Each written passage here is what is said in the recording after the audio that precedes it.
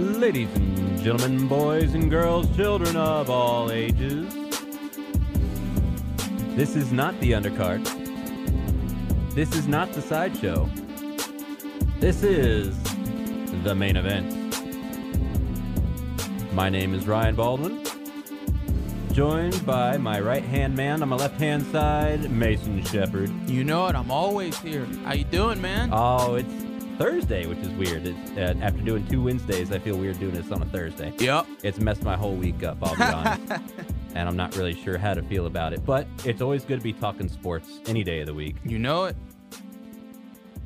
And so let's just kind of go right into it, because Tuesday, the College Football Playoff Committee had another show with the new rankings released for the College Football Playoff. And, well, not really a whole lot changed, because there wasn't a whole lot that happened during the week. No, this was really a slow week, to be honest. Like, nothing. This last weekend was just like, Really, the only notable deal was Michigan State losing? No.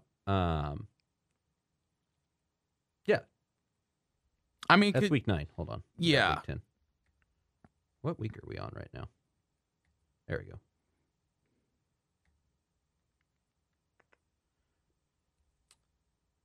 Week 11. Was it Michigan State last week that we were talking about? Yeah, it was Michigan State. Okay, yeah. So Michigan State lost, Yeah. which dropped them down Surprise, surprise. to Purdue, of all teams, who I guess is turning into the Big Ten killer right now. Oh, God. oh. Okay, because, yeah, they moved up to number 19 now at a 6-3. They went from not ranked to number 19 after beating Michigan State. You know what? Again, not that matters at all. No, but it doesn't matter. But hey, I mean, at least with Purdue beating Michigan State, I mean, should we say that they've earned it? Should we say that they've kind of deserved to be 19 right now? Or should it just be like, it's Purdue, it was a fluke? No. I mean, they haven't. I'm good either way, to be honest. I don't care about Purdue. They did beat Iowa, who was number 2 at the time. So they Really? Yeah. And they beat Michigan State, who was number 3 at the time. So, okay. Think about the teams that you just named. Iowa, really? Yeah, no, I mean, at the time, they were number 2. Now they're number 20. But When still, did they play Iowa? like week 4. Yeah, no, I'm not giving them credit for that. Week 6 looks like. But still, come on, man. They can do something. Okay, if they beat them in week 6, fair enough. Week 6, and then, Michigan State shortly after that. So they've had a couple of Anyway, that's beside the point, because nobody cares about 19. 19. Because 19 doesn't get anything in the college football playoff. No. We're going to have a whole show on Purdue in 19. But, so, Oklahoma was on a bye. Georgia Good. and Alabama won.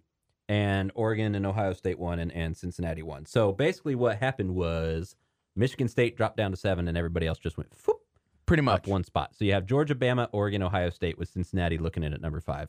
And I'm still convinced that the only way they get in is if Ohio State drops a game and Michigan does not win out, Michigan State does not win out, and Oklahoma does not win out. If they all win out, then one of them's going to jump Cincinnati, I got to think. Well, that's the interesting thing. That's when the Michigan-Ohio State game comes in, because Michigan needs to win out, like you said, and they can do that if they beat Ohio State, which they've never successfully done yet with Harbaugh being there.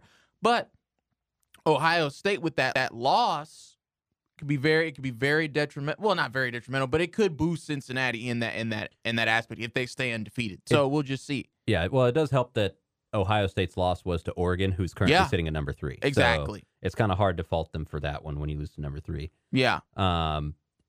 In terms of games this week for top ranking, Cincinnati playing South Florida, so that doesn't really.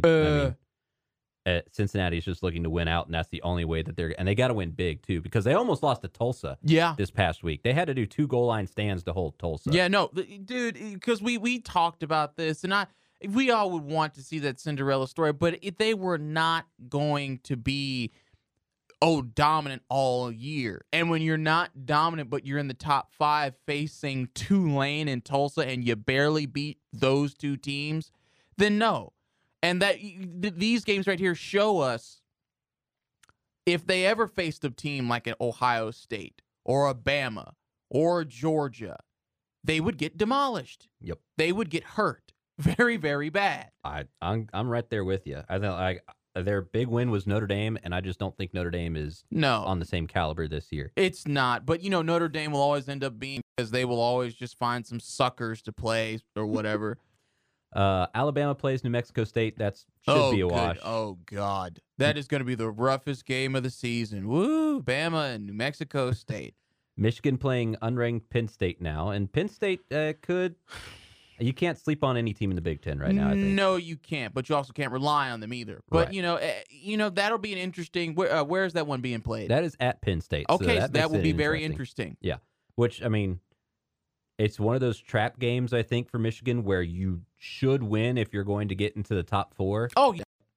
The win, because it's unranked, even if it's away, like if you win, it doesn't help that much because they're unranked, but it's away. But if you lose, it's huge. But see, I disagree with that only because Penn State will always be even though they don't win anything, Penn State will always be a predominant name in the Big Ten Conference. Because when you think of the Big Ten, it goes Ohio State, Michigan, Michigan State. You could make an argument for a team to be above Penn State, but I put Penn State as number 4 right there because those are the 4 teams that we expect to have good years. Then you have your mediocre teams, your Wisconsins and your Iowas. But when it's Ohio State, Michigan, Michigan State, Penn State, no, none of those games 0 something or they had a more of a losing record, then yeah, it would matter. But even though they're unranked, they are still a predominant team in that conference. So a win over them still does matter very much, in my opinion. Because if Michigan, like you said, because if Michigan loses to them, who knows where that puts Penn State again, and Michigan just proves once again that they're Michigan, led by Harbaugh. So, no, I still think that game matters 100%. I agree with you. Speaking of games that matter, OU begins its stretch of 3 games that need to matter versus first one, 13 Baylor is this weekend. Where's that one being played? At Baylor. Oh, yes. I know Baylor. Baylor's coming off a loss, if I'm not mistaken. But yeah, because they lost to somebody. But I hope Baylor gives them a beating. Yes, Baylor lost to TCU and still somehow is ranked 13. Yeah, I hope that Baylor gives Oklahoma a beating. It won't happen. The beating won't, but I still think that Baylor.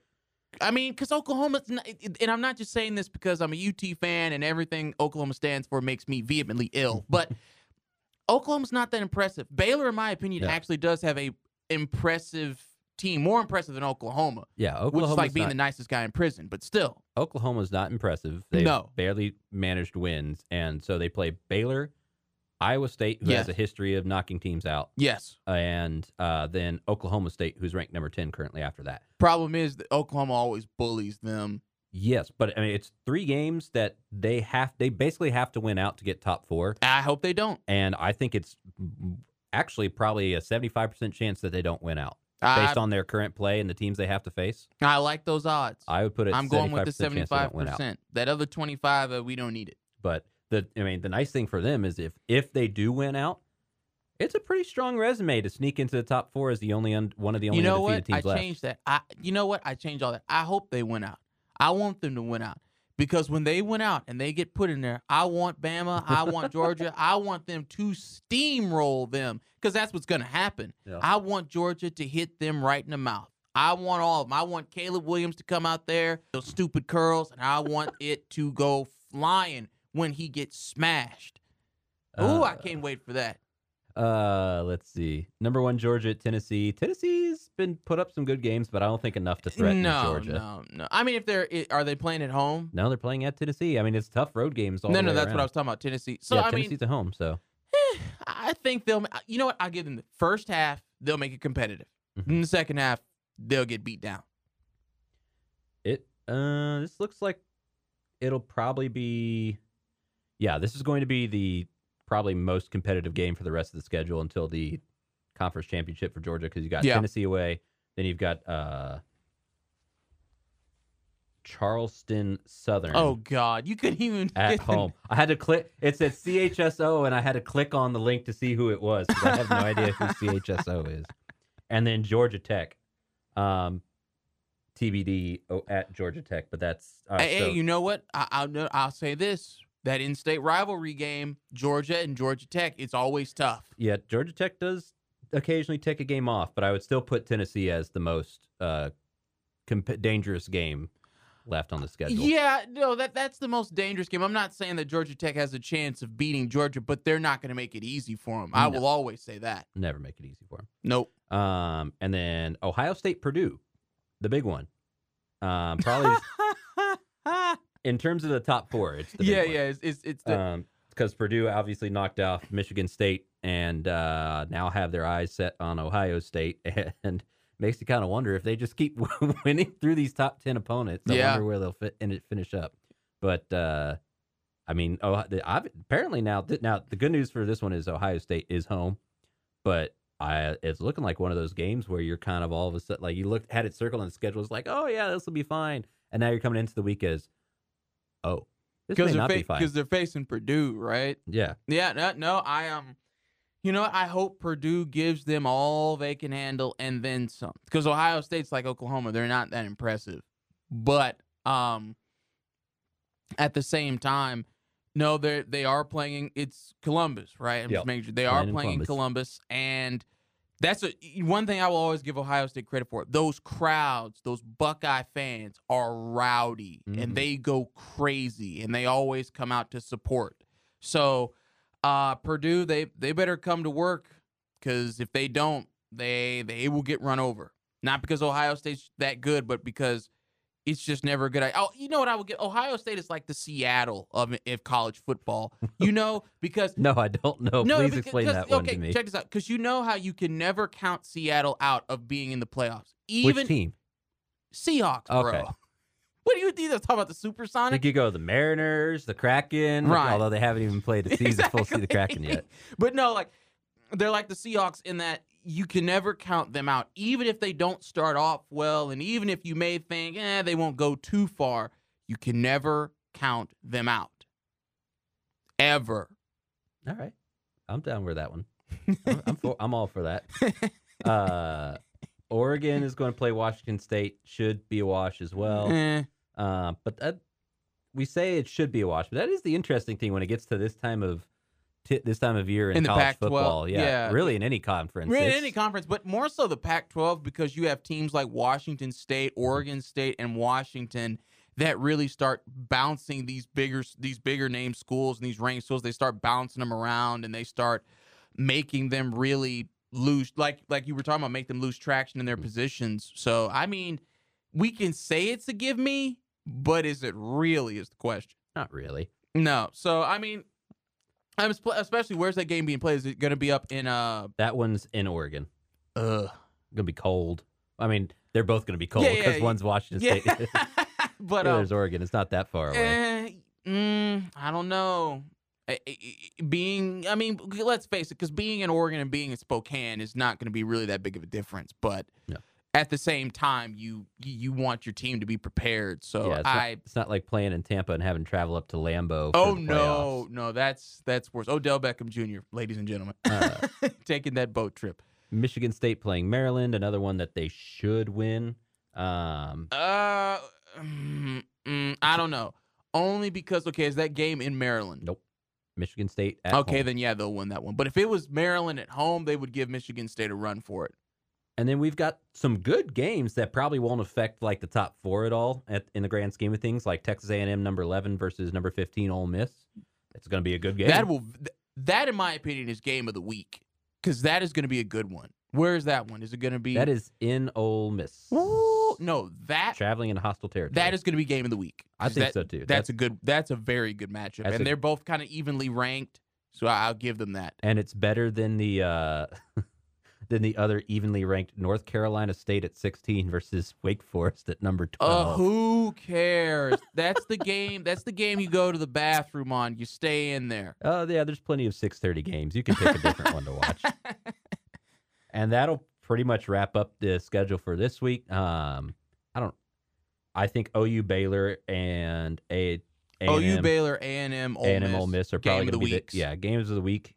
And the rest of them, should be wins theoretically for the top teams. But we just never know. You never know. So we have to leave it up to chance on that. We're going to have to see how the rest of it goes down here next week, and then we'll just keep taking a look as it goes along and keep analyzing and evaluating as we always do. Yep. And that'll do our college football segment. Coming up next, oh, God, it's terrible to be a Cowboys fan right now. I won't say it's terrible. It's pretty bad. Stay tuned.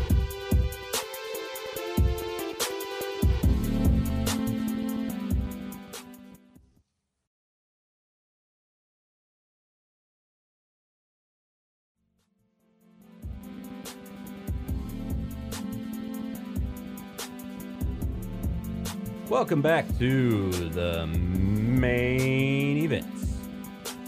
We live here, we stay here. We never go home. Never. I have a hammock over there in the corner. Mine's right above him. This is my bunk bed hammock. That's cute. We have to bring some lightheartedness to today's Cowboys segment because the Cowboys didn't bring any to the Cowboy game. No. After getting absolutely trounced by the Broncos. Ooh, that just don't feel right. No, those words in that combination in that sentence did not feel right coming out of my mouth. No. I hate seeing it more on the field. It was really just bad all the way around. Offense, defense, special teams. Oh, God. Where do we begin? The special teams I'll give a pass on because the only real bad thing I saw from special teams was that punt. And I don't even blame the guy in the punt because how often do you block a punt and it goes past the line of scrimmage still? I have no idea. No. See, that was the crazy thing. I saw it and I was like, oh, yeah, that is definitely Dallas ball. Yeah. And then the refs were like, well, it didn't pass a certain point because it was behind the line of scrimmage, right? So the punt was tipped or blocked. Tipped, yeah. And it still traveled past the line of scrimmage. Past the line of scrimmage. So therefore, it's just like any other punt. Where if it hits the receiving team, it's up for grabs. It's up for grabs. That is so stupid. But you never see a blocked punt go past the line of scrimmage never. still.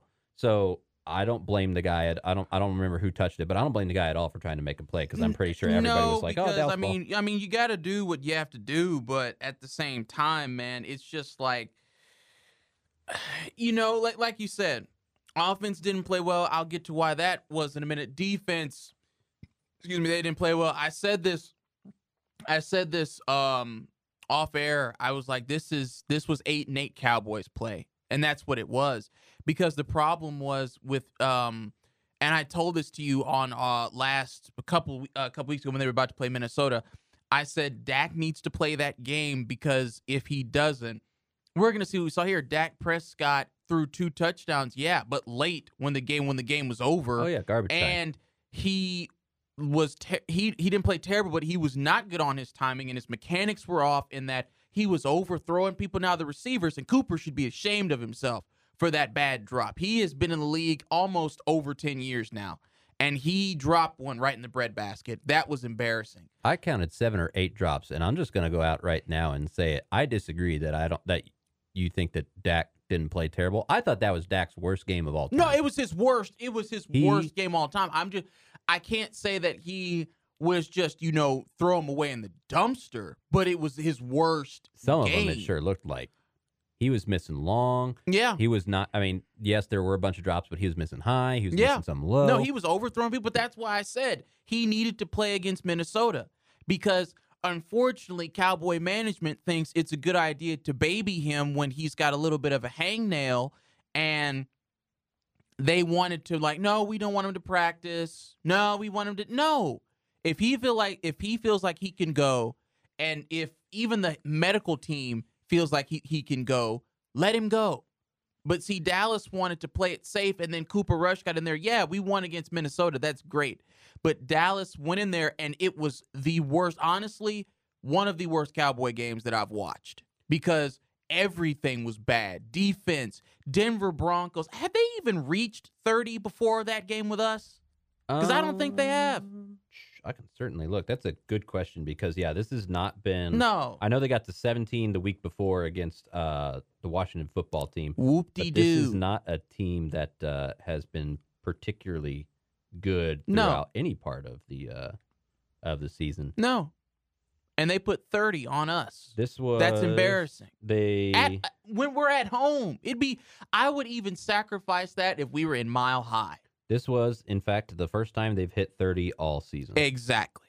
And you know what's going to be more embarrassing? When it's the last. And God, that was horrible. We got goose-egged throughout the entire first half. Then third quarter, didn't put up any points until, 6 minutes until in the fourth quarter when the game was over? Yeah. It was the worst game it was one of the worst games I've ever seen. And yes, that was everybody had a bad day. Pollard, 4 carries for 11 yards. Zeke, I think, was 10 for 51. Dak was 19 to 39. So, I agree with you. Worst game he's ever played. It was McCarthy. Even McCarthy was terrible. Going for, 4 fourth downs? Yep. Went for it. We didn't get one. And God. Those first two were inexcusable. I mean, you've got 4th and 1, and I know you're trying to be aggressive. And the first one I was almost okay with. It's one of those ones where it's setting the tone that you're playing aggressive and you're playing to win. Yes. But it's still not smart. If it works out, you look like a genius. And if it doesn't work, then we rightfully call you on it being dumb. Yes. Now, the second one, just dumb. Take the points. Yeah. Take the points. It's still 0-0 at that point. Yeah. Go up 3-0. Give a little bit of something to your team. Yeah. No, we're going to go for it and then give the ball back to Denver in good field position. Because that's what he wanted to do. And that was unexcusable. And the fact that because that's the part that embarrasses me. We went 3 whole quarters. And most of the fourth, nothing. No points. It was embarrassing. We're a team, because this is why I'm not one of those Cowboy fans who says it's our year, because you never know. That's why watching Cowboy games is so stressful. It gets your blood pressure up faster than a bucket of chicken, because it's just one of those things where it's like, how is Dallas going to potentially make us feel good as fans and themselves as a team, or embarrass all of us? And that was embarrassing. Good God. Well, let me tell you what I saw on Sunday. You see this a lot in every sport at every level, where a really good team who's got maybe a little bit too much swagger, a little too much confidence because they get hyped up, go up against a team that is middle of the pack or bad. And they don't take them seriously. They go in thinking we're going to roll over them because we're the Whedon boys. And they come out and they get punched in the mouth. And what's the saying? To beat a bully, you have to punch them right in the mouth. And the Cowboys were bullies. They got punched in the mouth and they stumbled back. They were stunned. They didn't know what to do. And then the rest of the game just collapsed from there. Yeah. The Broncos came out and punched the boys in the face, and they were humbled, I hope. Oh, I hope so, too. I hope this was a wake-up call. Yeah. I hope this is a reminder that this is the NFL, and you don't roll over anybody in any given week. You have to show up. Yeah. And I think that actually makes this next game the most important game of the season. Oh, yeah. Because if we thought losing to Denver was bad, can you imagine if we lose to the Atlanta Falcons? Well, not even that. It's just the game after a game like that is the tone setter for the rest of the season, right? Oh, yeah. That's when you find out what kind of team the Cowboys are have, and what kind of resilience they have and what kind of leaders you have in the locker room, right? Is this a game where the players at the end, and Dak's the leader. Is this a game where Dak is going to go in and go like, oh, man, that sucked? And then, you kind of lose to Atlanta, and then you lose to Kansas City, and you start Dak losing on a roll. That's not Dak. And I don't see either, but he's got to be the one, because obviously it's not McCarthy that's getting players ready to go. No, we've seen the speeches on Hard Knocks. Very uninspiring. So he's got to be the one that gets players going. So that means this game, everybody's got to show up. Everybody that's healthy, that is. Oh, boy. And they have to go out, and they have to play like the Cowboys that they know and we think they are. And that we've seen the Cowboys that can beat anybody. Mm-hmm. Almost beat the reigning Super Bowl champions. So here's how highly everybody thinks of the Cowboys. They were absolutely thrashed at home against the Broncos. Do you know what the line is for this week against Atlanta at home? What? Cowboys are a 9-point favorite after all that. Yeah. Which come on. It's Atlanta. Now, Atlanta is one of the most inconsistent teams that have ever been in the NFL. And it's not even inconsistent on well, sometimes they have good years. You don't know what type of year Atlanta's going to have because they are one year they're on the way to the Super Bowl. Next year they win 2 games. Atlanta is a joke right now, and they've been for the last 5 years since then. Right. But my thing is with Dallas is that and it's like you said, and I 100% agree, and that was my thought process, was they came in here, they weren't prepared, they thought they were going to roll over Denver, because let's face it, Javonte Williams played his best game that he's played this season. 100, I think it was 118 rushing yards on the ground. Yeah. And he, without a shadow of a doubt, may not reach that again this season. And I'm not trying to knock the guy or the Broncos, but they're not that good. No. And who is this guy? And because it's embarrassing when Dallas, but you saw how they played against Minnesota in Minnesota because they were motivated. They stopped Dalvin Cook, who, no offense to Javonte Williams, he's a professional athlete, something I'm not, but Dalvin Cook is better than him.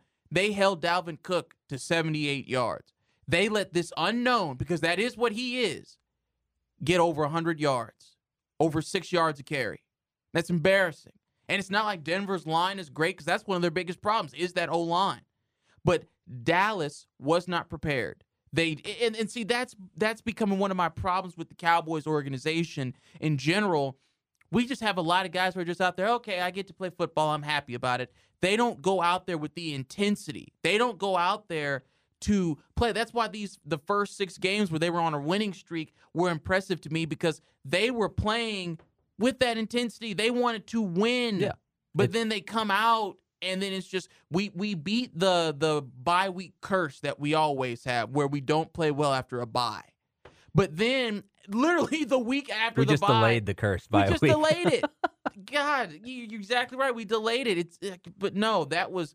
I never want to see that type of Cowboys football again this season. I'm not saying that that's a guarantee that won't happen, but I don't want to see football. If they lose, I want them to go down swinging, at least like they did with Brady. For sure. Not like this to Denver. You know who I think is going to have who is most important on this rebound game? Who? Trayvon Diggs. Yeah. He was so heavily exposed by the Broncos game plan of, we are going to double move him the very first play that he sees. Yeah. We're going to double move him, and we're going to put that doubt in his mind. And it worked. He was not good at all. And I think that just shows the rest of the league. If you put a double move on him early and make him think about it, and because he loves to jump the ball. Yes. And he will jump if you give him the opportunity to jump. But as soon as you put that double move in, you slow him down.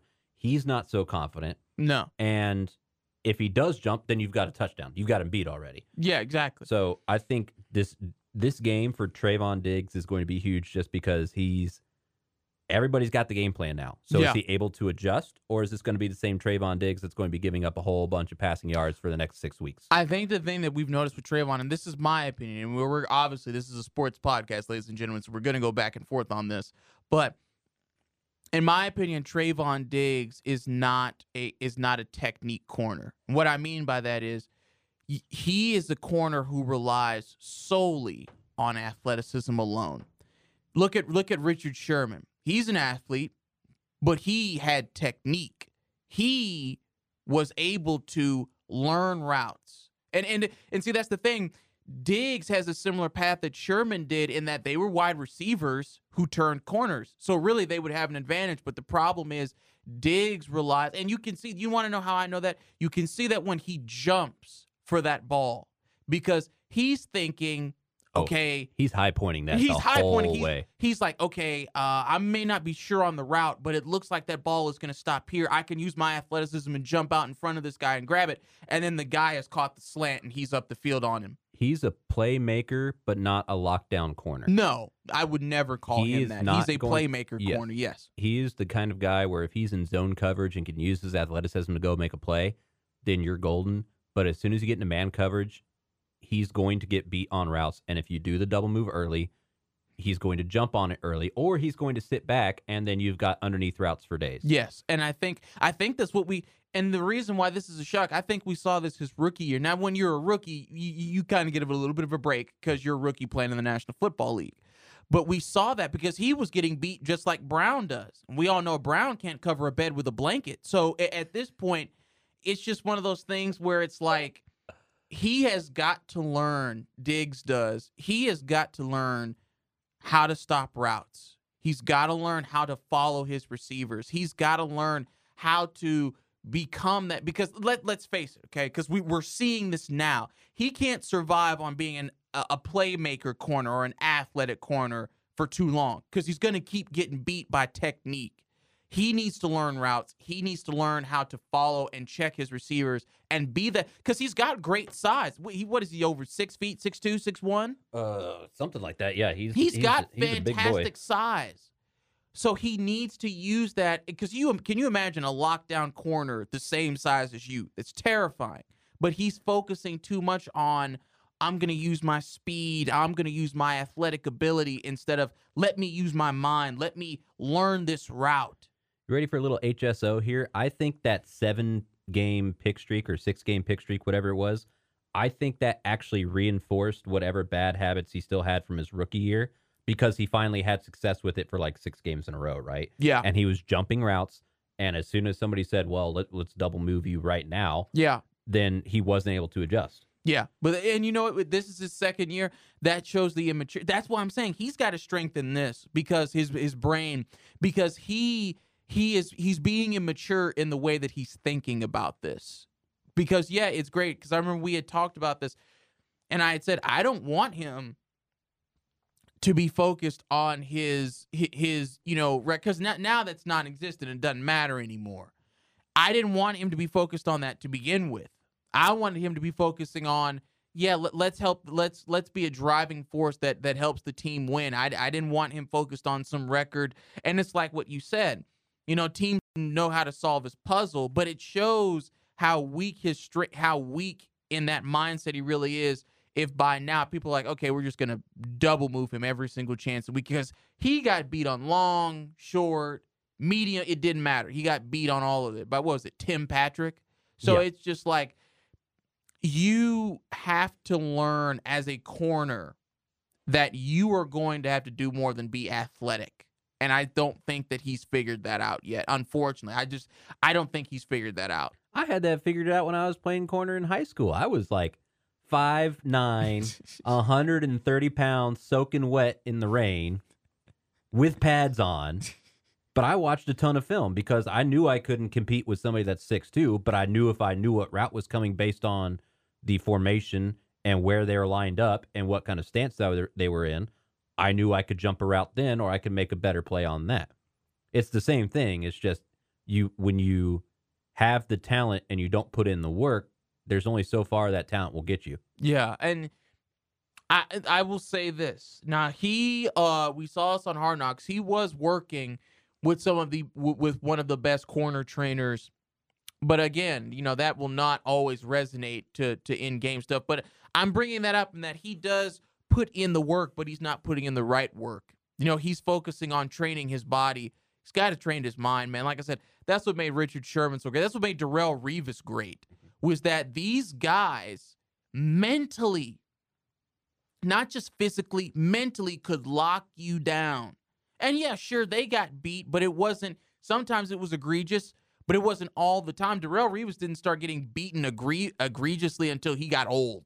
Right, but that's because when you came out in a formation, they had it narrowed down to about like 3 or 4, like no matter what down or distance, and it may change, but they knew when you came out of the huddle in that formation, depending on all the information they had, they were like, okay, it's going to be like one of 3 or 4 things. Yeah. And then, so that narrows it down to, tremendously, and makes their ability to play as a corner that much easier. Yeah. And yeah, it's not going to be easy for Trayvon either, with the news that Randy Gregory, the Cowboys' leading pass rusher right now, is out for multiple weeks with a calf injury. And theoretically, we'll get DeMarcus Lawrence back. Theoretically. I don't know. I would like to. I'd like to as well. And Michael Gallup is... Neither of them are listed on the injury report, but they've been replaced by a whole host of people. Amari Cooper was limited in practice yesterday with a hamstring. Ezekiel Elliott limited with a knee injury. They'll probably play. That's not too bad. It's just limited reps. They'll play. At least Jaron Kearse and CeeDee Lamb were listed as full participants. Tyrone Smith is doing ankle rehab, and Cedric Wilson did not practice with a shoulder injury. So there's going to be quite a few people out. Hopefully we'll get, Gallup in to replace Wilson.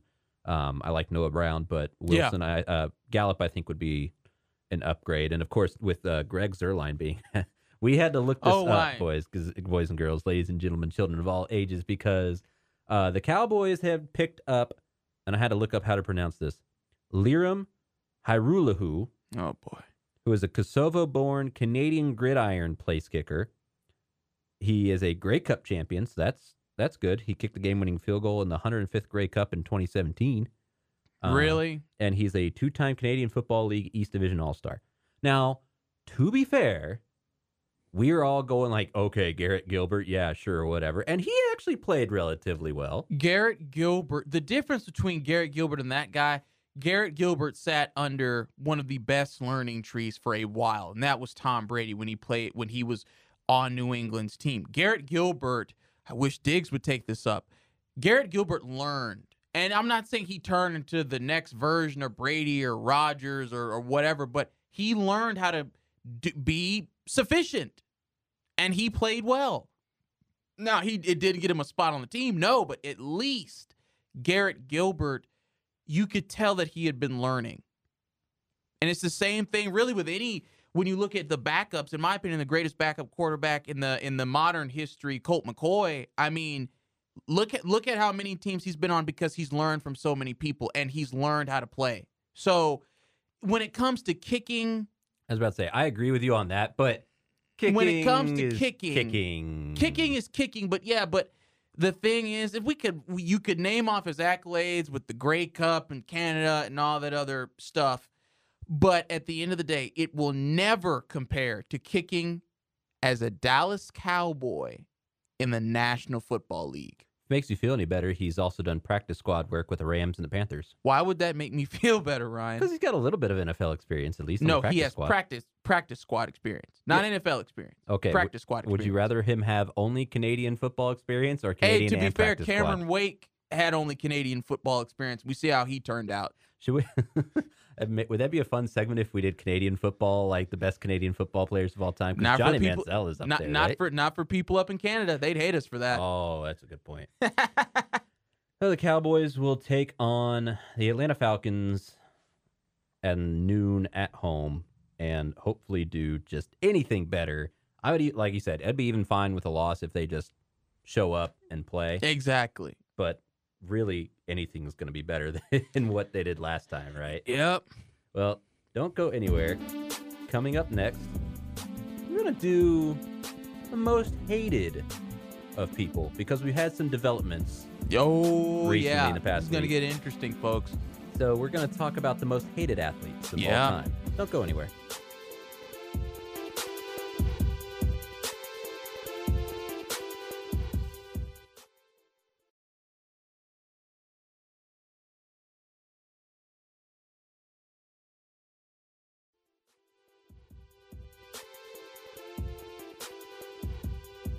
Welcome back to the main events. Aaron Rodgers was fined money. It's $14,000. Real human dollars. It's $14,000. As well as the Packers.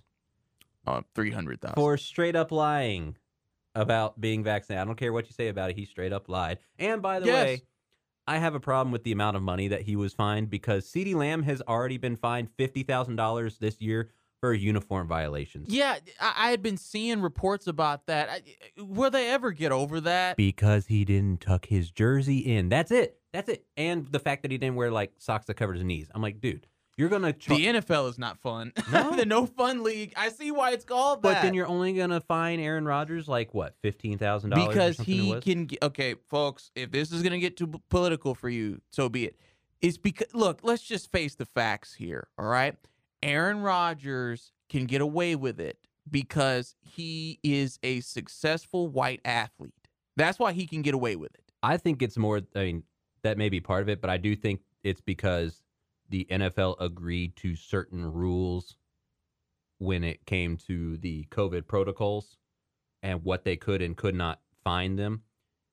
Because this makes the league look really, really bad, right? Of course it does. So I have to imagine that if they could suspend him or fine him more, they would. Yeah, I think you're being way too optimistic about that. No, I think that this particular incident merits a suspension, in my opinion. No, And no, I'm not disagreeing with you think- on that. I'm saying would the league do it? No. They would no. I can't see them doing that. And it's not even about the, we get into the race politics thing later, but it's not even that. You think it's just a Packers deal? No, Like, it's not even that. It's just because the NFL, no fun league. Good. That's how I'm addressing them from now on, because that's ridiculous. Mhm. But the no fun league really just they like to pick and choose who they really put the hammer down on. And like I said, there is favoritism towards Rodgers because he's white for one, and quarterback is another one. And he is, because let's face it, and the reason they couldn't do it for this, in my opinion, and again, this gets a little political, but when it's something that involves COVID, we already know how a lot of citizens in the United States feel about COVID procedures and precautions and whatever. Some of them don't like it. When you're going to say that you're going to suspend somebody for that backlash you're going to get is incredibly bad. Don't get me wrong. The decision they made here, finding him Super Bowl champion, MVP, legend in my era of the NFL, $14,000, like that puts such a dent in his wallet. You're kidding me. I've got the math on that because somebody did the math for it. A $15,000 fine for someone making $22.4 million per year, as Rodgers is equivalent to a $33 fine for someone making $50,000 per year. Yeah. That's like a parking ticket I got here because I forgot to do I forgot to do paid parking when I parked in the parking garage. Exactly. That's all he's getting for straight up lying and breaking multiple protocols. See, this is my opinion on that. I have lost respect for Aaron Rodgers because I had heard all the stories about Greg Jennings not really liking playing with him, and we've all heard about how Aaron Rodgers would blame his receivers if he didn't have a good game. But beyond all that, the fact that he didn't have the intestinal fortitude to man up and just say, no, I'm not vaccinated. I don't really. You know what the difference between him and Kyrie Irving is? Kyrie Irving is in PG terms for radio, okay? And, we can't go after people because of the FCC. Kyrie Irving has proven to be very ignorant. But at least he owns up to it. He at least owns up to the fact that he thinks the earth is flat. There's players in the NFL that have said, like Cole Beasley and Carson Wentz, they're like, I don't want to get vaccinated for X reason. Even D-Hop. Yeah. So, yeah. And these guys owned up to it, and they follow the protocols. It's really not that big of a deal. But he chose, because Aaron Rodgers, for some reason, didn't want people to throw shots at him, I guess, even though now he's showing that he doesn't care. He chose to lie, and now he's making some frilly, willy-nilly thing about it. Like, I said I was immunized, but who cares? But there's other methods of dealing with COVID and all this other stuff. Aaron Rodgers has lost my respect. Not that he cares. He's some kid in Denton. But he has just proven that he's just not honest. Because, as I told you off air, it's not just the NFL that he lied to or the media that he lied to. He lied to the folks at ABC who have strict, very strict COVID protocol, and you have to get your COVID vaccine. It's not the NFL over at ABC. It's not a recommendation. It is a requirement. And he fooled them when he went to go do Jeopardy. He fooled them. So who knows how they're going to deal with it? Not that it matters because he's not there anymore, but still. So he lied to them. He's lied to a whole bunch of people, and he does not seem to care. And when you find someone who is arrogant as he is, arrogant Aaron Rodgers, when you find someone like he is only $14,000, it's pathetic. And it just shows that, you know what? Certain people will just always be allowed to get away with certain things. So why do we bring this up? Well, Mason had the fantastic idea of asking, who were the most hated athletes in sports? Yeah.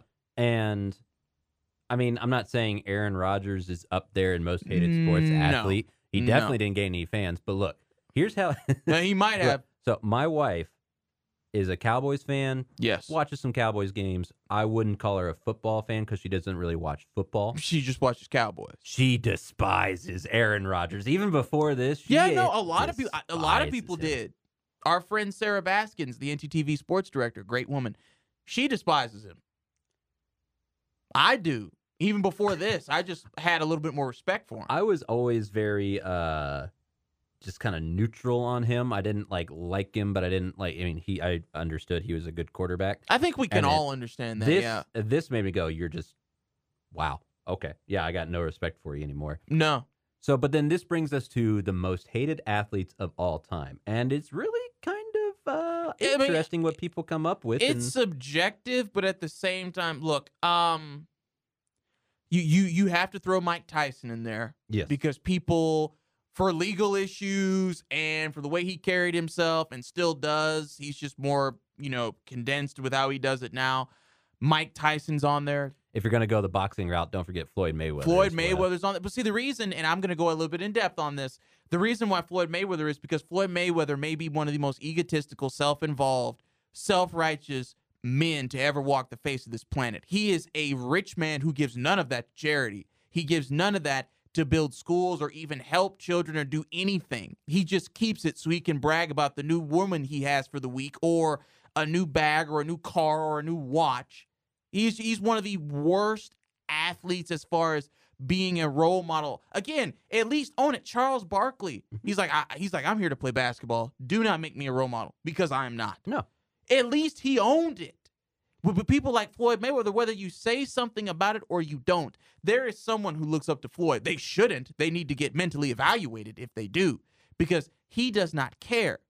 And I think that is what makes him one of the I don't hate him, but I definitely disagree with how he just flaunts his money but gives none of it back to a community. And then you have, it's a weird kind of, when you're analyzing something like this, you have to decide, are we looking at them for on and off the field? Are we looking at them for their entire life?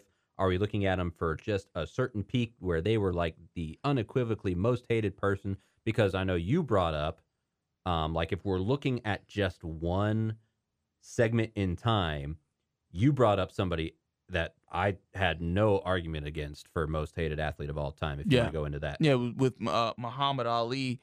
And even then, and I guess it's just the black in me, I'll admit to that.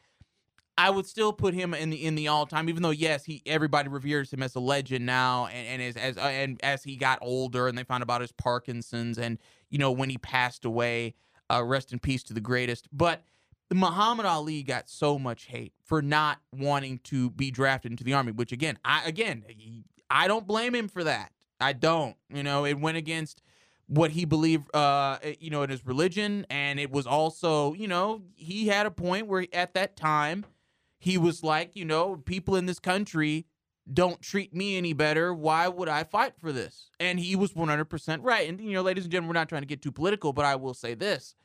I've had I had a great grandfather, and I had my grandfather on my father's side and my great grandfather on my mom's.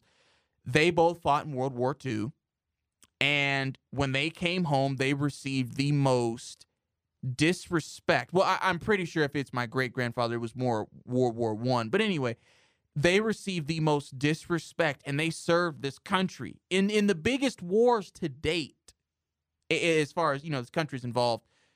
And they still came home and were treated lower than animals and segregated. So I don't blame Muhammad Ali for that. And that, of course, caused people to hate him. But, of course, Ryan brought up the good point that, when he came back to boxing and became more of a public figure in that realm, people let up a little bit. But, I mean, I want to ask you, Ryan, what does that say that when, and yes, I'm going to use this term, when a black man at that time chose to stand up against the country and not go for his religious beliefs, and because of the way society was, what does that say when he went back to entertaining people who, a lot of them were white at the time? What does that say that when he goes back to entertaining people that, oh, okay, we'll let up on him now. We're not going to really hate him. What does that say about country and society? It says that since the beginning of time, winning cures everything. Wow. And that's all there is to it. Like, let's be real. If Muhammad Ali was not the GOAT at that time, do you think he would get any less praise for what he did or any less hate? Or is it because he's the greatest of all time that everyone goes like, man, that was like wrong, and they let off him early? So what you're saying is the reason we still talk about that is because he was a winning boxer. No, I'm saying that he could have gone like 500 in his career, right? And people would still be like, yeah, he was a pretty good boxer, but you remember that time when he... Yeah, no, that will always be, but because that's what Muhammad Ali's really remembered for. But of course, boxing. Yes. But that was greater, and he's even said that was the greatest thing, a part of what his career was. And it was what he did outside the ring because he was right. Yes, and I don't disagree that he was right. Yeah, I know, but it's just it just goes into, and then we'll move on. It just goes into, what does that say? That as soon as the black man chooses to go back to entertaining people, okay, we're not mad anymore. That says something. Like I said, I think it's that winning is a cure-all for everything. Keeping it in sports terms, huh? Yes, winning solves everything. And, I mean, it really does. I think that anytime a coach is having an issue, those issues go away as soon as you start winning, as soon as you go like 12-0, right? Yeah. As soon as you have issues like with chemistry or anything in the court, as soon as everybody starts coming together and winning, issue's gone. No, you don't hear anything negative. You just hear the negative when things are going south. But that's my own personal opinion. Yeah, on that one. So beyond that, O.J. Simpson, that's going to be on there. Yeah, and then so you have those ones where you have, like the Aaron Rodgers, you have the liars, right? You have somebody like Lance Armstrong. Oh, yeah. Winning. Let a lot of people down. Won 7 Tour de France's, cancer survivor, continually said he didn't dope and came out against doping multiple times. And then what happens? Turns out he was doping the whole time. Yeah. Imagine that. The perfect American boy story as far as I'm a winner, I survived cancer, but I still lied. It's like that. It's like, you know how you said the people that view Floyd Mayweather as a hero need to have their brain checked? Yeah. At the time, that was the guy to have as your hero, right? He had survived. If you followed, he followed cycling. Really, for most athletes, too. For most athletes, cancer, but his foundation did a lot for people. His Livestrong Foundation, and just to have all that shattered, it's like never meet your heroes. Like went across the entire country because everybody would just their picture of him was shattered, and every quote that he had, it was viewed as false.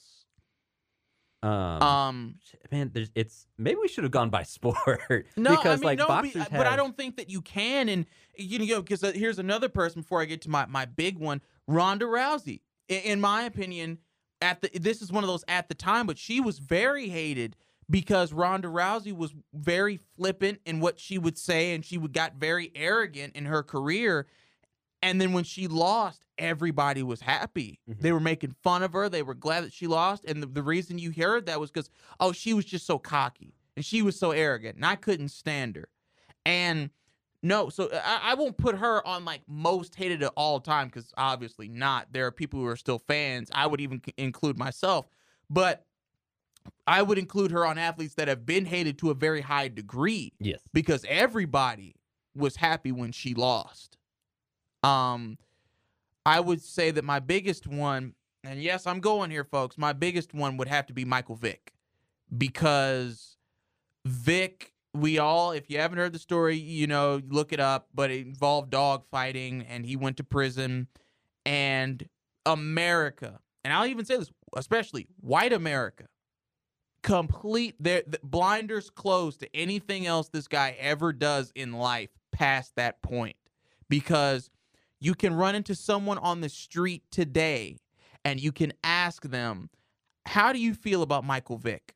And they will always tell you, dogfighting, forget this guy. I was in 6th grade and his name came up and my teacher called him a dirtbag. Now, I know dirtbag is like one of the most cheesiest things you could say in that moment. But no, like for it to be 2014 and Vic had stopped playing by that point, for it to be 2014 and that teacher still felt the need to call him a dirtbag, it just shows you that hate is never going away for him. And I think it should, because ladies and gentlemen, I have 2 dogs. I've had dogs all my life. I've had pets all my life. I love animals. I love zoology. So I'm very animal empathetic. So I was disheartened to hear about that happening. But when you carry this hatred, let's not forget that Vic voluntarily, because remember, when you go to prison, there's nothing mandated that you have to do. That is your mandate, that you are serving time. It's kind of like what's going on with Henry Ruggs, in that, if he serves time, that is what he has to do. They're not going to mandate him to go to seminars and stuff. But if he had gotten out and he wouldn't have to go to jail, then he would have. But with Vic, he, on his own volition, on his own will, went to PETA and spoke out and did organizations and did charity work. And you could say, well, that was to get him back in the league, whatever. But he did that on his own. He did that because he knew what he did was wrong. He knew he threw his career away. But at some point, I just think the American people have got to get over that.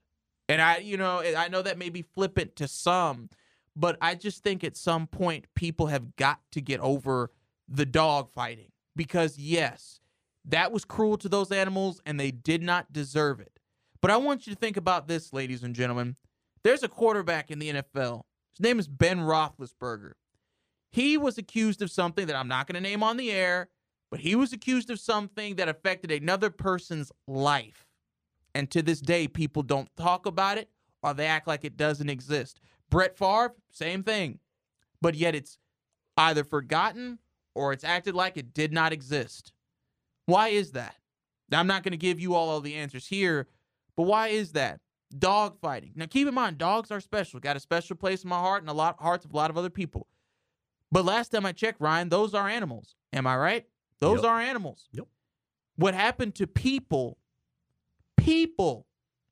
forgotten about, neglected, ignored, settlements. But yet when it's dog fighting with a black man, and yes, I'm going there, never forgotten. When it's Ray Rice, never forgotten. But when it's the Giants kicker whose wife had to stay in a separate hotel from him because of how violent he would get, nothing. When it's Kobe, God rest his soul, and his accusation, that's a part of his history. But Favre, Roethlisberger, same accusation as Kobe, nothing. You tell me why that is, Ryan. Only thing I would argue there is that all the people you mentioned were way more successful than Roethlisberger. Maybe not Favre, but nobody talks about Favre anymore. But that's the only thing I can think of, is that they were actually more successful and therefore more people want to drag them down. Because I think that is another thing too, is when you reach a certain level of success, you get people that just actively bring that up and try and drag you down no matter what. And I mean, because I'm not going to say it happens every time, but think of Ray Lewis. Most of the Ray Lewis murder trial gets swept under the rug most of the time. Nobody cares about the Ray Lewis murder trial. I never hear anybody talk about that. No, you bring his name up and people bring that up. I mean, I did it to you off air and you brought it up. So, I mean... But that's because we were talking about stuff that people I know. did. I'm not trying to accuse you of anything. I'm just saying, people will still readily bring that up. And I think... Look, man, I'm just saying there's a disconnect. And I will say it's an intentional one. There's an intentional disconnect when black athletes are involved in something. And I'm not excusing anything any of these guys did. I'm not trying to make a case for any of them. They did things that were wrong and they were punished. Well, not all of them, because Kobe wasn't. But they did wrong and they deserved what they got as far as press, as far as what people thought. They deserved that. But when the other side of the spectrum, they do it, but it's ignored, that's a problem. And I know we're talking about the most hated athletes here, but folks, this is a part of why some of these athletes are hated. It's not superficial stuff. This is real stuff that people think on a daily basis. And I think it's one of those things that does not get talked about enough, that some athletes are just able to, get away with it. I will say, if you're going to bring up Roethlisberger and Favre and settling, it looks like Deshaun Watson's going to get away with settling with 22 different cases. But that's the thing. Yeah, I mean, man, we could talk about settling all day, but the thing is, that will still follow Deshaun Watson. I'm not, again, as it should, but that will still follow Deshaun Watson for the rest of his life. With Favre, you even said it yourself. Nobody talks about Favre. Ergo, nobody also talks about what Favre did. Nobody talks about that thing with Roethlisberger. Some people are brave enough to remember it. Some just want it to be gone. So, yeah, I agree. Watson will probably settle. But you can't tell me, and you could never convince me, that Watson, when he steps out on the field or when he does anything, people will not remember that. That's just how it is, man. They're going to remember Ray Lewis's murder trial. They're going to remember Deshaun Watson's thing. They're going to remember Ray Rice, Joe Mixon, all of these black athletes that have done bad things and deserve what they've gotten. Some of them. People will not drop it. But when it's other people, because Lance Armstrong really is the only one that I can think of really, and we're not talking about coaches and accusations, like we're not talking about Sandusky or anything, but Lance Armstrong is the only guy that I could really think of that is a white athlete that people still just, that guy. Pete Rose. No, do not even me. He is never getting in the Hall of Fame, and for good reason, because he gambled and he did that, and people always now associate that with Pete Rose. Yeah, Ryan, I think the thing is, yes, it's associated with him. Yes, it is associated, and comedians could live off of Pete Rose's gambling. But some people do. The sports writers definitely do. That's why they're keeping him out. But I just won't ever believe that people will just genuinely hate him for that. For sure. Like I said, some will, but not to that level. You got to understand, man, I don't hear people saying Pete Rose deserves to die like I've heard people say about Vic. You're not going to hear. That's what I'm saying. That's a completely different crime. No, it's a completely different crime. It's a different crime, but at the same time, hate is hate, man. And that's what I'm saying. Hate is hate. It doesn't matter where you manifested. Hatred is hatred. So, yeah, gambling is obviously not dog fighting. But at the same time, no, man. Pete Rose, yeah, he's being kept out of the Hall of Fame as he should. But no, I'm not gonna let you get away with mentioning Pete Rose as far as like comparison here. Because like you said, there is no comparison. Even Pete Rose. All you were asking was for a white athlete that's going to have something follow him around for the rest of his life. But check this out. Pete Rose is still able to do commercials. Where? He's done stuff for Skechers. Boy, you're going to come out with a Skechers commercial? He was in them. He was being able to do stuff. Vic had NFL commercials when he came back from the NFL. That's different. He had the NFL experience. That's different. Or the Michael Vick experience, which, by the way, is hilarious. Michael Vick experience. That's different because the NFL was, of course, going to promote him because he was playing well on the field. He was almost going to be on the cover of Madden until he got beat out by a guy who's, I don't know, doing stuff for movies. I don't know where Peyton Hillis is and don't care. But that's my point. Look, I will give you Pete Rose. I'll give you Lance Armstrong. But so far, I've named like 7. You're at 2. 2! There's the, who's the MLB player that got charged with some kind of assault recently? And I know there's the Trevor Bauer put on leave. Oh, and that is going to follow him around forever as well. And there was there was the MLB catcher who cheated on a random drug test and got the handler of the drug test fired because he lied and said that guy did not do his job properly. I think it was Ryan Braun. He was a catcher, and that followed him forever because he was like, you not only lied, you cost this guy his job, and he cannot get a job in the field now that he's been working in for years because you said that he lied and did not, or that he did not handle the specimen properly. It's good to see. You know what? It's good to see that you have an equal moral compass on the issue, Ryan. Absolutely. Unfortunately, a lot of people don't. If you do bad stuff, I'm going to remember that. Yes, you will. And I'm proud of you for it. But a lot of people will choose to forget it. Okay. I haven't even gotten to who I hate, so I have to keep some like energy here because I'm about to pop. Go ahead. About to pop. All right. The great sport of baseball obviously had issues in the 90s. And I don't know. Barry Bonds was not particularly popular even before he started taking steroids. Was not very friendly with the media, not very friendly with fans. So he was already kind of eh. And then he so clearly took performance-enhancing drugs and steroids that it was obvious to anybody that looked at a Barry Bonds before and after picture. And he lied for years and years and years until he finally broke the all-time home run record by the one true king, Hank Aaron. And then, after that, after he retired and was finished playing, came out and was like, oh yeah, I did it. Is this why you're about to pop, Ryan? You took a actual pioneer, a living legend for, I assume, not only baseball, but Black America at the time as well. You straight up stole that with performance-enhancing drugs and steroids. And, I mean, look at this. That's that's post.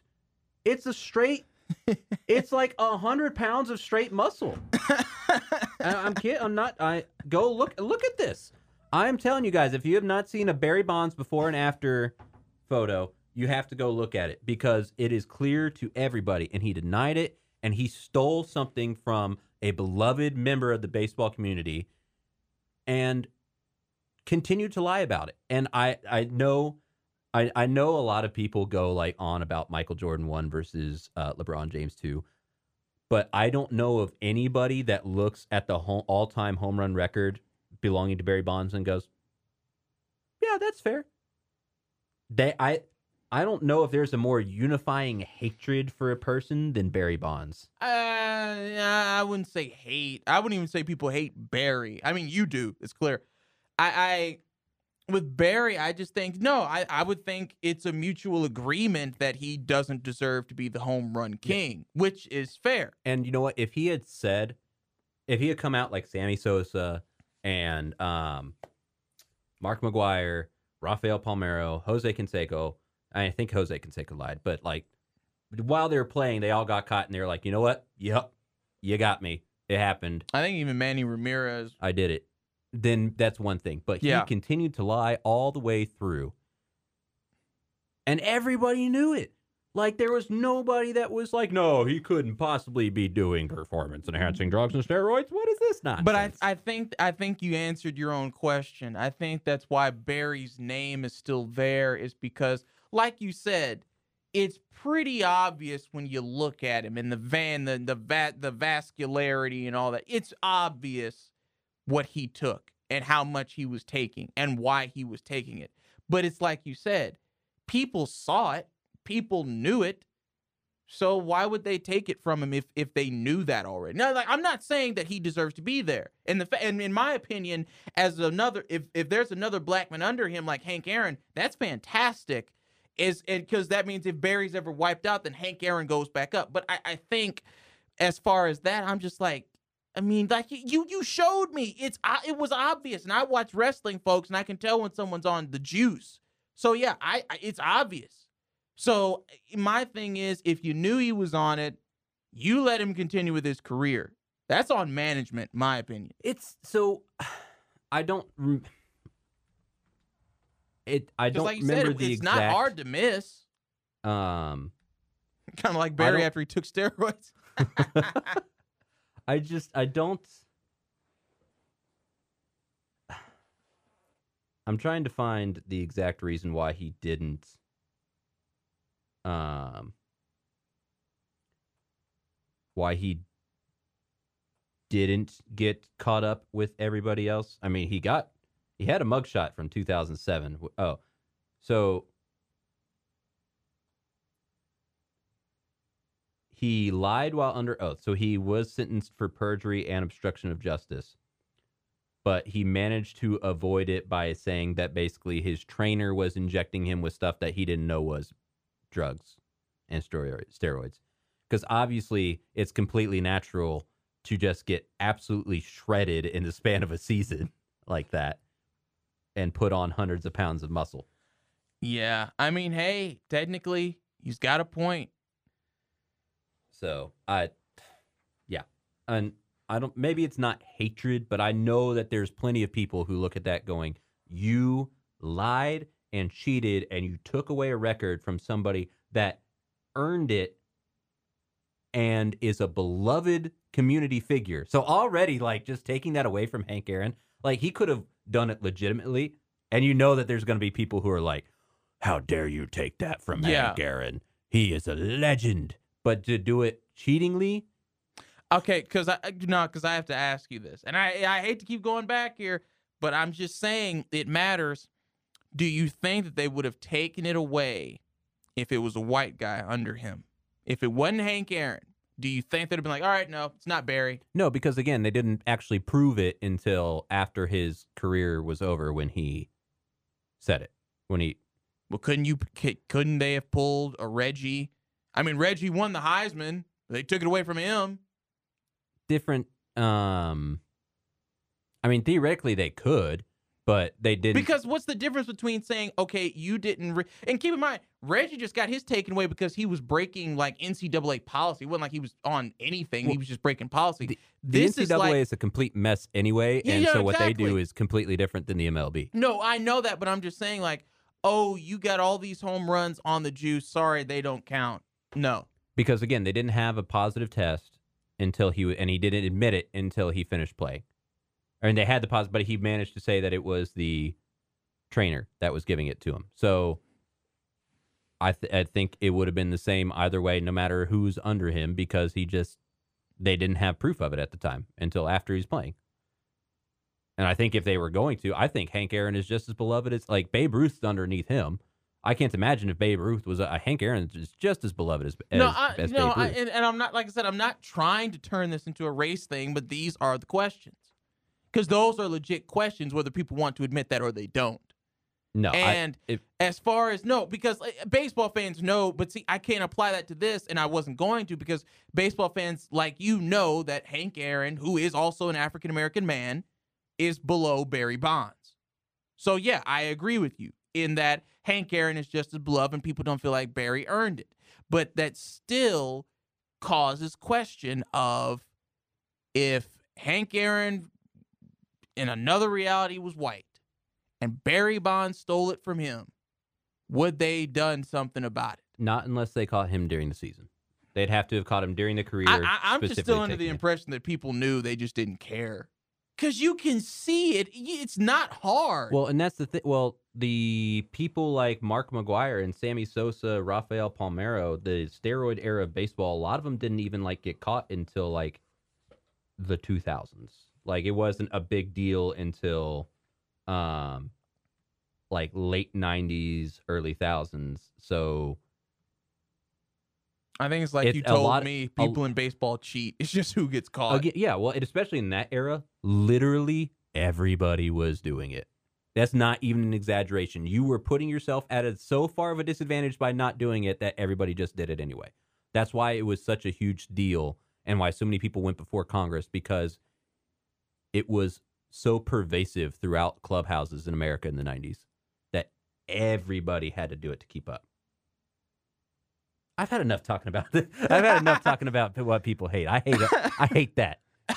We're gonna go to a break, and then so we can recover, and then we're gonna go to good stuff, because we got a new segment we're starting up called Mount Rushmores of Sports.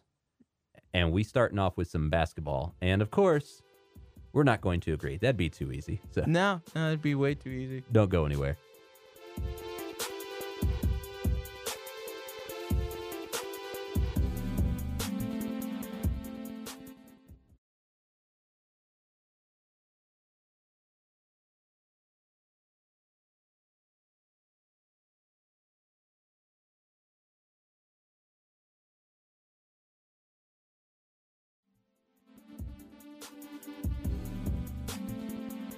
Oh, welcome back to the main events. I'm practicing every kind of which way so I know which way works best. We have some good stuff to end on, some fun stuff, even though we will probably disagree on it here. The NBA, it's the 75th year of the NBA, and the NBA let out their 75th anniversary team, which I thought was pretty cool. Yeah. 75 best players of all time, as according to a panel of former players, coaches, writers, etc. So it's not like it was... Writers don't need to be in there, but okay. Yes, a blue ribbon panel of current and former NBA players, coaches, general managers, team and league executives, WNBA legends, and sports writers and broadcasters. Oh, no. Last two, no, they don't need to be there. So that kind of got me thinking, what if we did a Mount Rushmore? Like, if, Mount Rushmore has the 4 presidents on it, and we can go, that's neither here nor there with all that stuff surrounding that.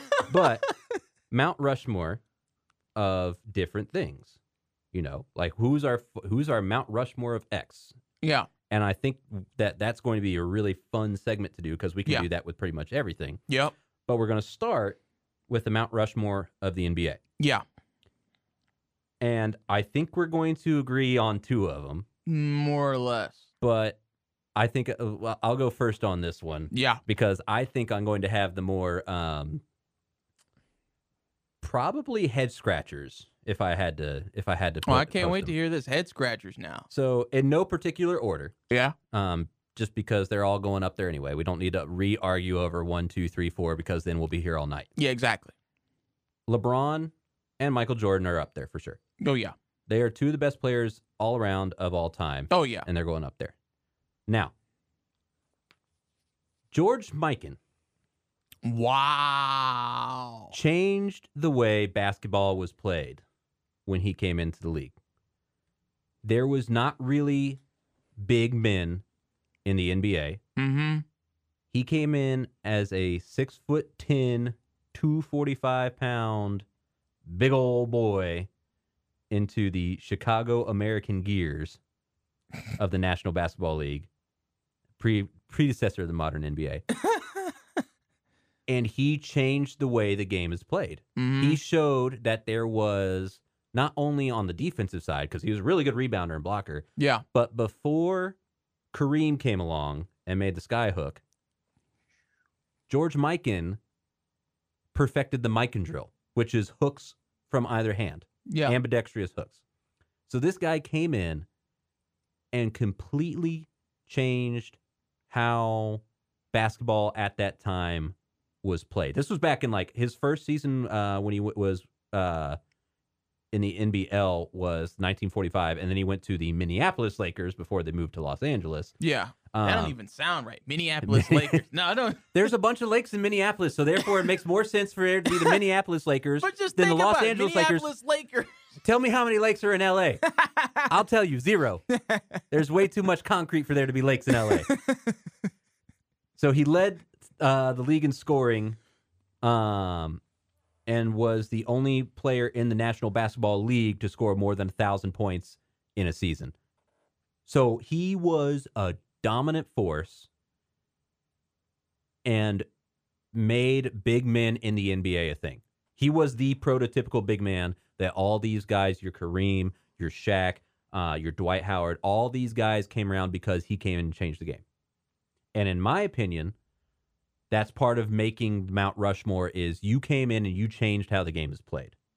You changed the face of the NBA forever. So now, let me tell you my other. Oh, yeah. Go ahead. Let me tell you my other slightly divisive pick. Yeah. You know who else changed completely how the NBA played? Who, Ryan? Dirk Nowitzki, power forward, at a time where your centers and forwards were either big men who could dunk or just defensive players. I mean, you had like maybe a Kevin Garnett, but that he wasn't like a super prolific scorer. No, nah. You had your Dwight, who was a dunker. You had Shaq, who was a dunker. Shaq these guys was dunking defense. Yes, the big. Dirk, in my opinion, paved the way for positionless basketball. He was one of the first big men who could score from anywhere on the court. Yeah. And he opened that up so much that when he could shoot the three, Yeah. he was great in the post, and his mid-range game was fantastic. Yep. And so he opened up this new era that we have, where as long as you can shoot the basketball, they can put you in on the court. Yeah. And he also really kind of opened up. I mean, you had Tony Parker and Manu Ginobili as well, but he is the most successful European player to date so far. Oh, without a doubt. He won a world title, man. Yeah, so he's opened up all of those people coming over from Europe to play and have success. Yeah. And is a blueprint of how to success. And not only how to have success, but to just be a good dude in the NBA and how to be beloved in the NBA. You know, very true. Who have you ever heard of anybody going, Dirk Nowitzki, I hate that guy, other than maybe 2011 NBA Miami Heat fans? Honestly, no. I think honestly, Dirk Nowitzki may be one of the most beloved players of all time. Of all time. Because no one really says anything bad about him. He's a good dude on the court. He's a good dude off the court. He spends his Christmases at the Children's Hospital in Dallas, and he just came over as a kid, didn't have any fanfare behind him, and he stuck with the entire team for 21 seasons. But that doesn't have anything to do with it. But he did change the modern game into a game where anybody can score, and kind of opened us up and led us into this era of positionless basketball. Yeah. So in that vein, same vein of George Mikan coming in and changing how we play basketball now, I think that's the same vein. So my Mount Rushmore is going to be Michael Jordan and LeBron, who have also arguably changed the way basketball was played, right? Jordan and Bron. Like I said, we don't have to talk about them. People should already know we could be here forever. And then George Mikan, Dirk Nowitzki. Those are my four. No particular order, but I think all of them had such an astounding impact on how you play the game of basketball that they deserve a spot on Mount Rushmore for basketball. Wow. You know, Ryan, you make some very compelling points, and I don't really disagree with them, so I think you're wrong. I don't think we're going to really disagree here. So mine is obviously LeBron, Jordan, in that one. Third, we're talking about changing the game. Steph Curry, for sure, because Steph Curry really changed. You know, before you – now, I'm not saying he's been the only sharpshooter, because you had your Reggie Millers, you had Ray Allen. Larry Bird, and I'll get to him in a minute. But Steph Curry – he changed not only the game, but he changed the culture of basketball. That's true. Because now you have to be able to hit the three, man. 3-point.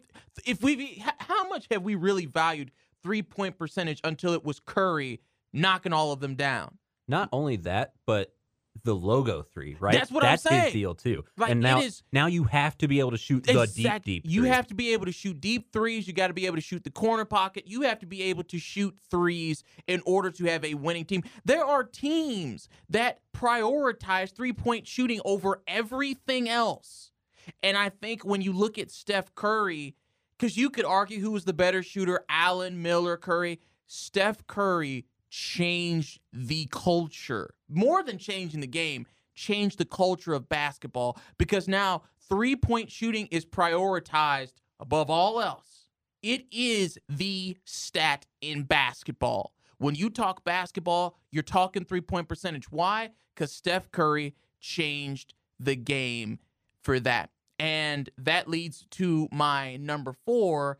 Sorry, Dirk, but there's a white man that's ahead of you, and it's Larry Bird. Wow. And okay. Larry Bird is on there for me. I'm sorry I didn't put Magic Johnson, but Larry Bird is ahead for me because, in my opinion, he was the first sign. Because let's face it, white guys have been playing basketball before black guys were allowed to play. Mm-hmm. But Larry Bird proved, because he was like Tom Brady. He wasn't athletic at all. But Larry Bird, in my opinion, changed the perception because he came in and was like, okay, I'm not athletic. I'm not going to do dunks. I'm not going to jump out of the gym, but I am going to be one of the best shooters on the court. And he became that by shooting 100 threes in one night for practice. Larry Bird, and I know it's weird being a black guy and making a case for a white guy who opened doors for white men everywhere. But in all seriousness, Larry Bird became, I think, the guy that a lot of white people could look. I mean, black people loved him too, but especially with his friendship with Magic. But I think he became the white guy that a lot of white people looked up to when it came to playing basketball, because by that time he was playing, basketball had transitioned into what it is now, which is a predominantly black sport that predominantly black people like to watch and care for. But Larry Bird was that guy. He blurred racial lines at a time when there was still racial division, and he showed a lot of white people that, yeah, you know, that's where you get your Nowitzkis and your Gordon Haywards, guys who may not be athletic, but they can definitely shoot. You got that from Larry Bird, in my opinion.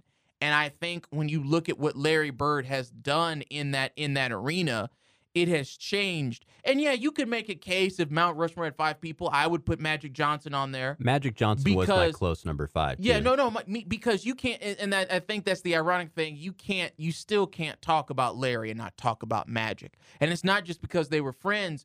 It's because Magic Johnson, 6'9", the biggest point guard to ever play, he revolutionized that, because that's why it's kind of natural that you can see someone like LeBron play the one position. Yeah, turn him into the Showtime Lakers. Exactly. And I think with Magic Johnson, whenever it came with scoring or assisting or whatever, Magic Johnson was there and he was clutch.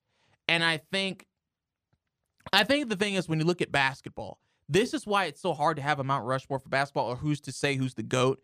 Because for those of you who don't know, Ryan is not in my age group. He's significantly older than me. No. He's a 90s kid. Only a decade, really. Exactly. And so, you know, I know we said we weren't going to talk about it, but it relates, because when you're looking at basketball, it's hard to say who's on your Mount Rushmore without feeling like you're snubbing anybody, or who's the GOAT here or there, because the times have changed. The culture of basketball has changed. The game's changed. Because you're always going to put Jordan ahead of LeBron. I thought if LeBron could somehow drag Russell Westbrook to an NBA title, that might change my mind, but I'm not 100% sure that's going to happen now. So for right now, yes, I'm sticking with Jordan. I'm not saying it'll never happen. I think LeBron theoretically breaking Kareem's scoring record, which he should do, but he's also battling injuries, so I'm kind of wondering if he's even going to get to that. He will. Is definitely a case, but man, it's hard to. You have the GOAT and the king, and I think for me, I will always say LeBron, just because LeBron, in my opinion, was a better all-around player. Because LeBron plays defense, he plays the 1, he plays the 2, he plays the 3, he can play the 4. Sometimes they'll even put him at the 5 because he fills up a lot of space. I mean, wouldn't you at like 265? Yeah, but that's also a product of the positionless basketball that we play. No. Like, I think if Jordan, that's what I'm saying. Now we're getting into the thing where we weren't going to talk about. But that's the thing. The game changed. With Jordan, nobody was doing that. So I agree that you can't really hold that against him, but you do have to add that to LeBron in his resume, because that is the truth. LeBron plays every position on the floor, and that is a big deal. And here's the thing.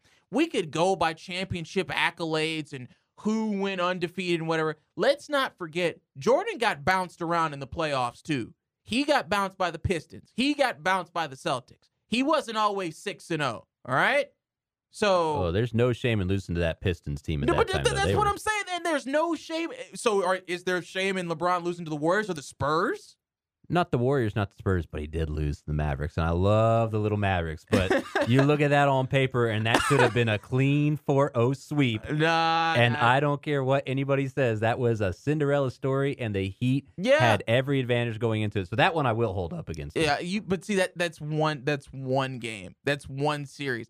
I'm not going to hold against him losing to the Spurs, especially when you're the man carrying the team.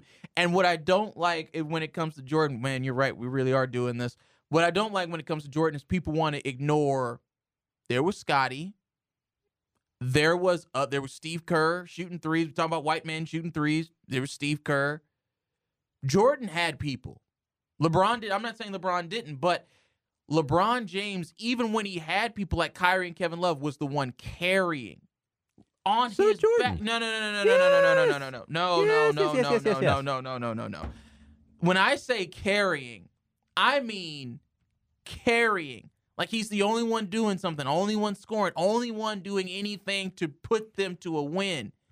That was LeBron. Who did LeBron win his first championship with? That was Miami. Who did he have with Miami? Chris Bosh And Dwayne Wade. And Ray Allen. And Udonis Haslem, who is a great defender and rebounder. Ryan, stop. You lost me at Udonis. Stop. Udonis Haslem. Okay. We're going to put Udonis Haslem on a list. Even if you take out those, you telling me that Dwayne Wade, Chris Bosh, and Ray Allen are so not we're at least equivalent sit here and say to... Jordan did it alone? No, I'm not saying he did it alone. Exactly. But you can't say that, oh, yeah, because, I mean, Jordan took, like, nobody on the Bulls into the playoffs as well. Just like he got bounced, but he took a team of basically nobodies into the playoffs, just like LeBron. Exactly. Before everybody got there. Exactly. And then when they got there, they won a championship. That makes it... My thing is, the reason I brought that up is because Jordan supporters, Jordan fans, Jordan nerds, Jordan marks make it seem that it was all MJ by himself all the time. I can admit as a LeBron mark that yes, LeBron James had Wade, Bosh, Irvin, Love, Allen. Yes, LeBron James surrounded himself with people. But at the end of the day, Jordan did too. Yes. It's not one. That's why I brought that. I wasn't saying that LeBron was the only one out of one of them who's carried people. I was just saying, just like Jordan's carried people, so has LeBron. Sure. In more times a losing effort, I will agree with. But he's carried people, and they both had people. Yeah. So it's not, oh, well, Jordan was, because that's my problem with people like Skip Bayless, who I think he makes fun of Shannon Sharpe. I think Skip Bayless, sleeps in his Jordan bed on his Jordan bed sheets because he makes it seem that Jordan did everything alone. And that is the furthest thing from the truth. If he didn't get bounced alone, he didn't win alone. Same thing with LeBron. If he didn't get bounced alone, he didn't win alone. I But agree. the fact is, look, the fact is when it comes to LeBron and Jordan, let's just put it like this. Let's just put it like this because this is the truth. With Michael Jordan, there is an emotional connection for 90s kids or late 80s and 90s kids because beyond Michael Jackson, greatest artist of all time, deal with that. Oh, we're going to discuss that off air.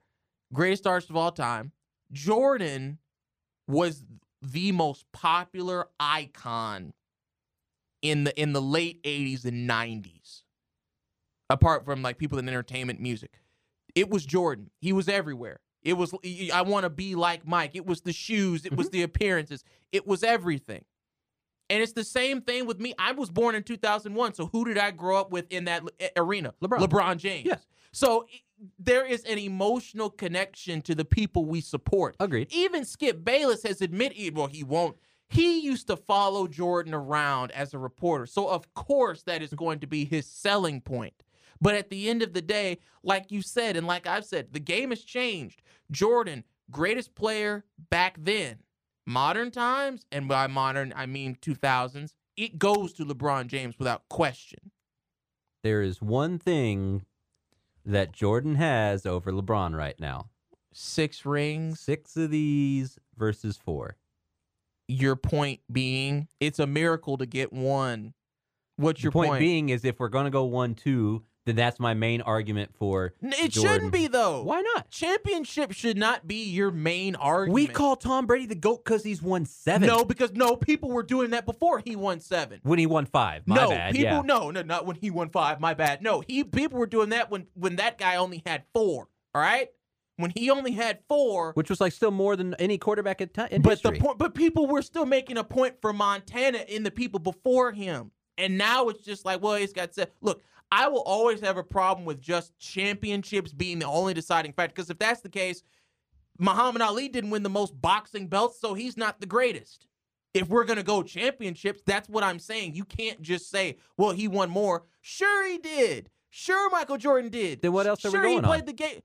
You go by stats. For one, you go by all-around play. Michael Jordan. So we're going to say Jordan was a better all-around player than LeBron James was and is. We're going to say that Jordan played the 1, the 2, the 3, and the 4, and the 5. We're going to say that he played both sides of the ball equally. He could guard the 1, the 2, and the 3. Now, the 4s were a different breed back then. Because he was small. So, Because he was a little bit smaller, yeah. So, but in terms of, here's your postseason points per game, by the way, because you're talking about them dragging. Michael was putting up 33.4 points per game. Yeah. LeBron puts up 28.7. Rebounds, LeBron has the edge, 9 to 6.4. Assists, pretty even, 7.2 to LeBron, 5.7 to Michael. And then steals goes to Michael, 2.1 to 1.7. Again, very close. And blocks, they're both at 0.9. Yeah.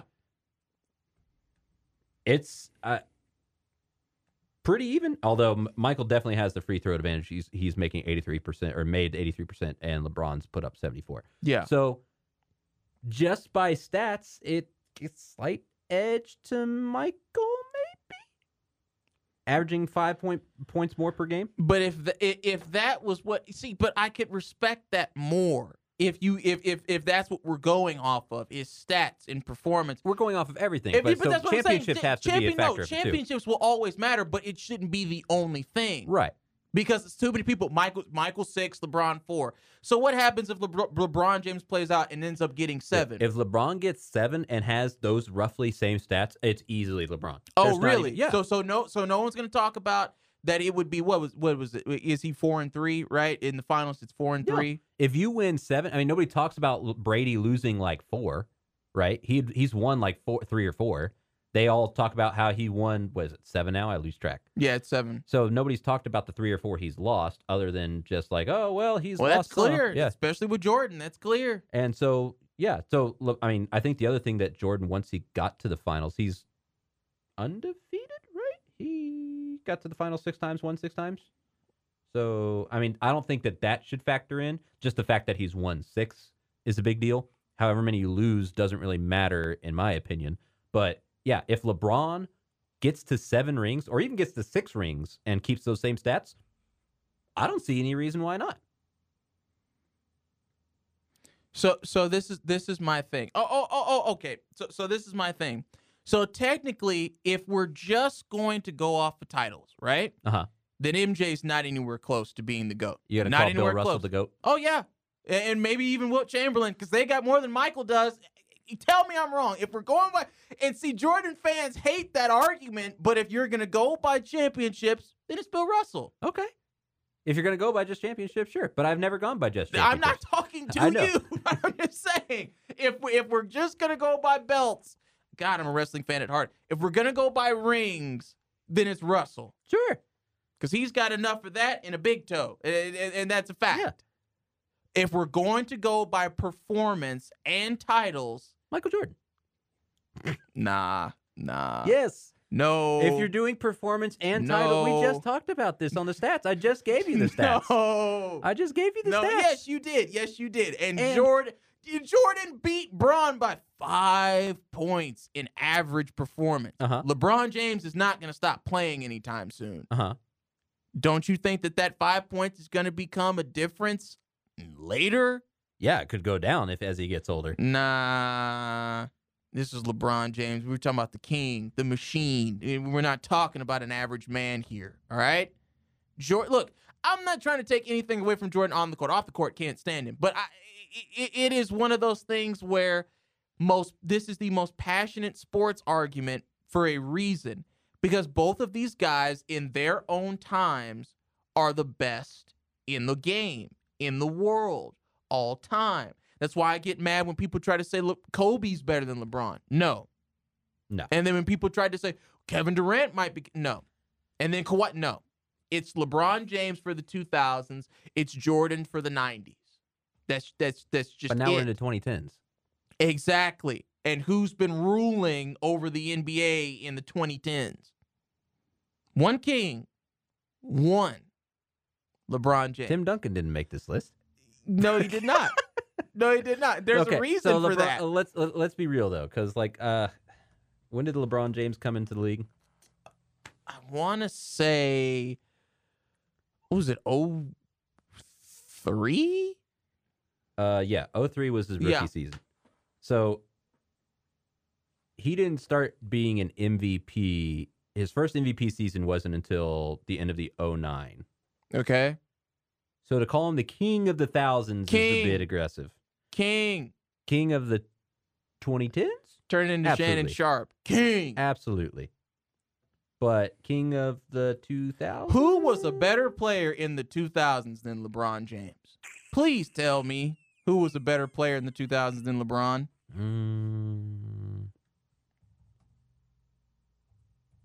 Hold on. Let me bring up some players from the 2000s. Look, that was 20 years ago. I ain't going to be listing people from the 20s or the 2000s. But you can list people from the 90s pretty well.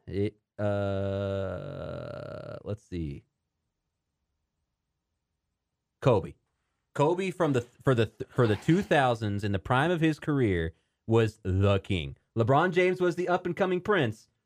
Kobe was the king. That's what we're doing now. Kobe for the 2000s, Black Mamba, was the absolute beast. Was the GOAT of the. If we're going by decades.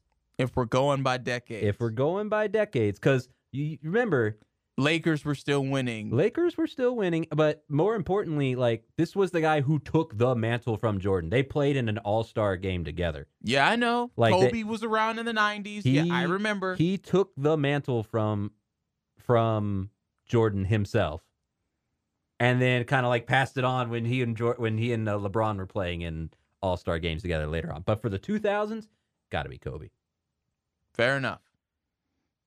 But when we hit 2010s, I'll give you LeBron. It's LeBron all day. But okay, if we're going by decade, Jordan, Bryant, James, I'll give you that. I'll give you the Black Mamba before the King. I'll give you that. We'll shake on this. It's a good compromise it's here, because otherwise we're not going to agree on anything else. No, we won't. And we had agreed before the show that we weren't going to talk about it because we knew we would devolve into it. But that's just how this argument is. Yeah, you get sucked in. Because I just don't think you can escape it. No, you have to answer LeBron or Jordan. Now the answer you give may depend if you still have friends to ask you those questions. But look, this is why we do this, though, because we can be friends even though we just completely disagree. Very much so. Wow. Okay, so what do you want to do next week for next week? Mount Rushmore? Next week got to be NFL. Do you want to do like quarterbacks? Because we trying to pick so we'll do a position. Yeah, we'll do a position. Mount Rushmore of NFL quarterbacks. Yes, love it. That sounds like I like that segment. We can do a lot of different ones of those. Yeah, It'll be fun. All right. Well, it's been a whole lot of fun here on the main events. We appreciate y'all listening today. Yep. We will be back next week. Wednesdays again. Yes, back to Wednesdays. And we will have it posted up. Big old thank you to K and to you, Dan Bala, Mark Lambert, for letting us host out of the Green Studio here. Thank you very much for listening. As always, my name is Ryan Baldwin. Mason Shepard. Y'all have a great evening.